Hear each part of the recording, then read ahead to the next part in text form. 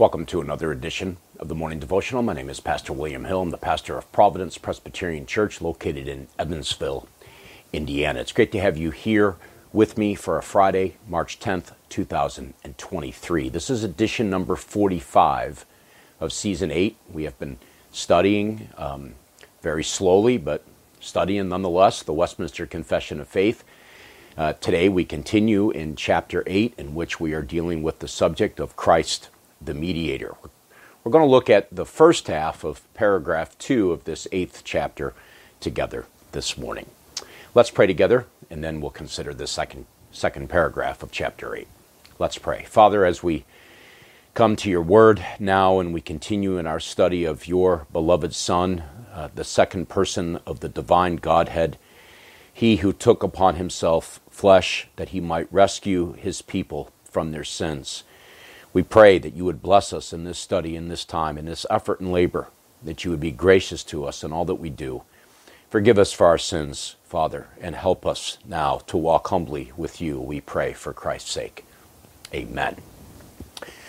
Well, we come to paragraph number 2. We have spent a couple editions now looking at paragraph number 1, in which we note there that Christ is indeed the mediator between God and man. He is indeed the only mediator between God and men, as Paul very plainly tells Timothy in 1 Timothy chapter 2. He is the prophet, the priest, and the king, the heir of all things, and judge of the world. And he is the one to whom was given in eternity past a seed that he would come and redeem through his work of mediation, through his work of the incarnation, he who took upon himself flesh, that he might rescue men and women, boys and girls, from their sin. And that's precisely what we take up now when we consider the nature and person of Christ in this second paragraph. Let's just read this second paragraph, and then we're only going to deal with the first half of it together today. Westminster Confession of Faith, chapter 8, paragraph 2, the Son of God, the second person in the Trinity, being very and eternal God, of one substance and equal with the Father, did, when the fullness of time was come, take upon him man's nature, with all the essential properties and common infirmities thereof, yet without sin, being conceived by the power of the Holy Ghost in the womb of the Virgin Mary, of her substance, so that two whole, perfect, and distinct natures, the Godhead and the manhood, were inseparably joined together in one person, without conversion, composition, or confusion, which person is very God and very man, yet one Christ, the only mediator between God and man. So there's a number of items here in particular that we're going to consider, 3 in specific nature as we consider this second paragraph dealing with our Lord Jesus Christ. We note there right away in the very opening lines of the second paragraph that the Son of God, the second person in the Trinity, being very and eternal God of one substance and equal with the Father, did, when the fullness of time was come, take upon him man's nature. What we have here is an expression of what occurred at the incarnation. Now, we have to be very careful here when we're dealing with the Lord Jesus Christ that we do not place so much emphasis on his deity that we forget that he also was a man. At the same time, we cannot place so much emphasis on his humanity that we forget that he was God. He is the God-man. And the confession goes out of its way to make that very clear in the opening phrase, the second person in the Trinity being very and eternal God. Now, this has been the position of the historic Christian faith going all the way back to the Apostles' Creed, the Nicene Creed, and so forth. This has always been the position of historic Christianity, that the Lord Jesus Christ is indeed God, the second person of the divine Godhead, he being very and eternal God. And so any position that teaches or tries to argue that Christ is somehow a created being, perhaps the first of God's created order, that he had some point of beginning, is less than God, is frankly, heretical. It's a cult typically, and we see that expressed in various cults of our world today, in the Jehovah's Witnesses and the Mormons and others who would deny the reality that the Lord Jesus Christ is indeed the God of heaven. And John chapter 1 makes this very clear now, doesn't it? John 1:1, in the beginning was the Word, and the Word was with God, and the Word was God. He was in the beginning with God. All things were made through him, and without him was not anything made that was made. Now, if we jump down to verse 14, the Word became flesh and dwelt among us. So if you're wondering, well, who is this Word that our Bible translations will capitalize the word? It's the Greek word logos, but it's capitalized in your English Bibles, or in some translations of the English, it's capitalized with that capital W. Well, who is the Word? And the Word is indeed the one who became flesh and dwelt among us. And we have seen his glory, glory as of the only Son from the Father, full of grace and truth. And so it is quite clear here that the Apostle John wants us to know that the Lord Jesus Christ, who dwelt amongst men, was indeed a member of the divine Godhead. He was God himself. He was the second person, even as the confession very clearly tells us.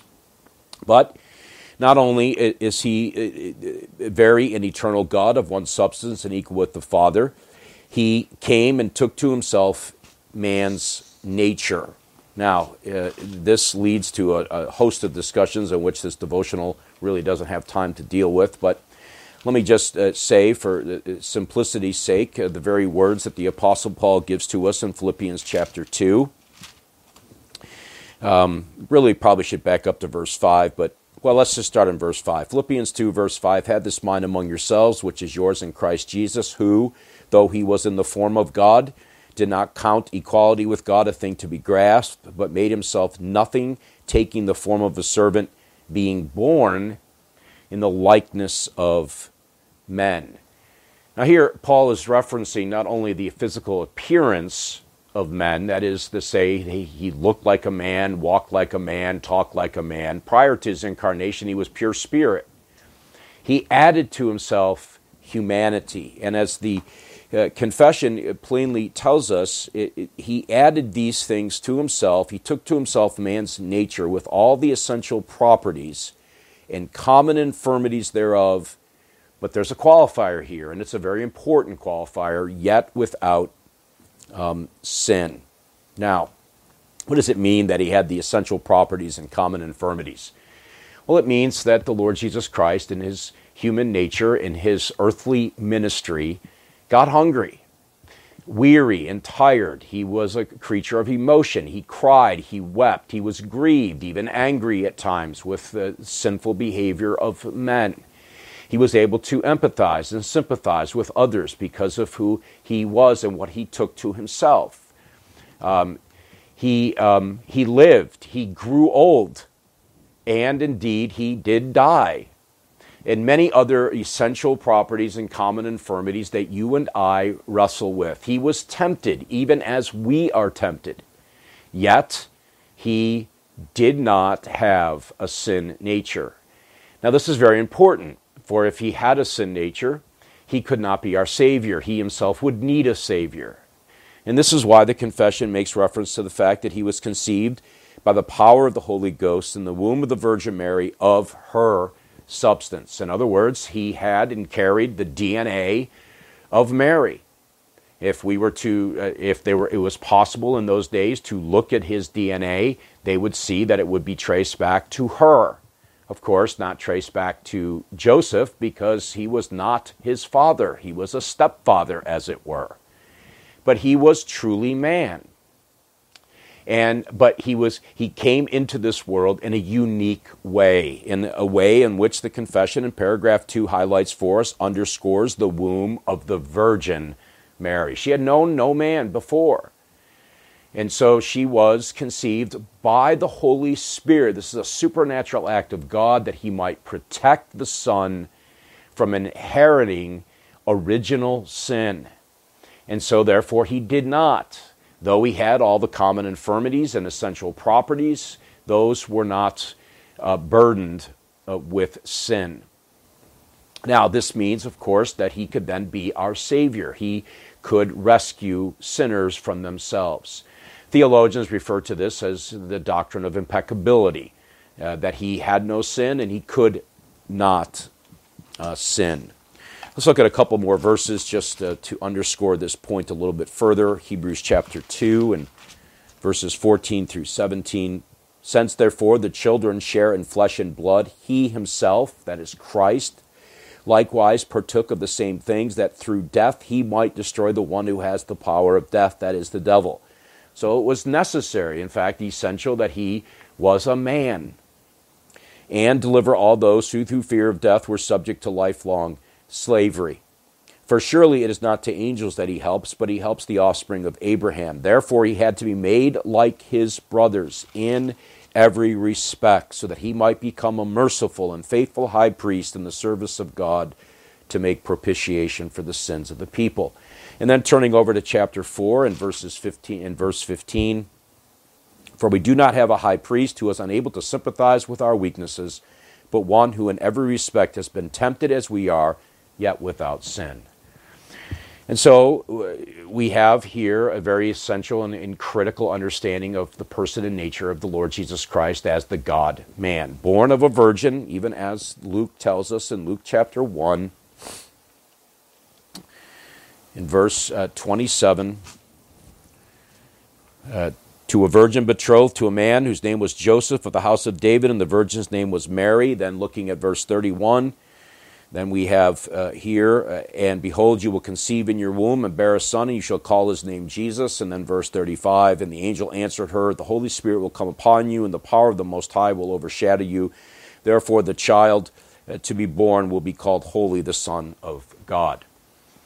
And so what does this mean for us practically? Well, very simply, it means first that as the God-man, he is able to rescue us from our sin, even as the writer to the Hebrews tells us. Without this protected nature, without him being truly and eternally God, he would not be able to save us. Second, because he is like us in every respect, yet without sin, he is able to sympathize with our weaknesses and our struggles. He alone knows and understands. Friends, he knows the burdens that you carry. He understands the sorrow. He understands the weight of this world. He understands the temptations of Satan. He understands all of the hardships that come because of sin entering into this world and into this universe.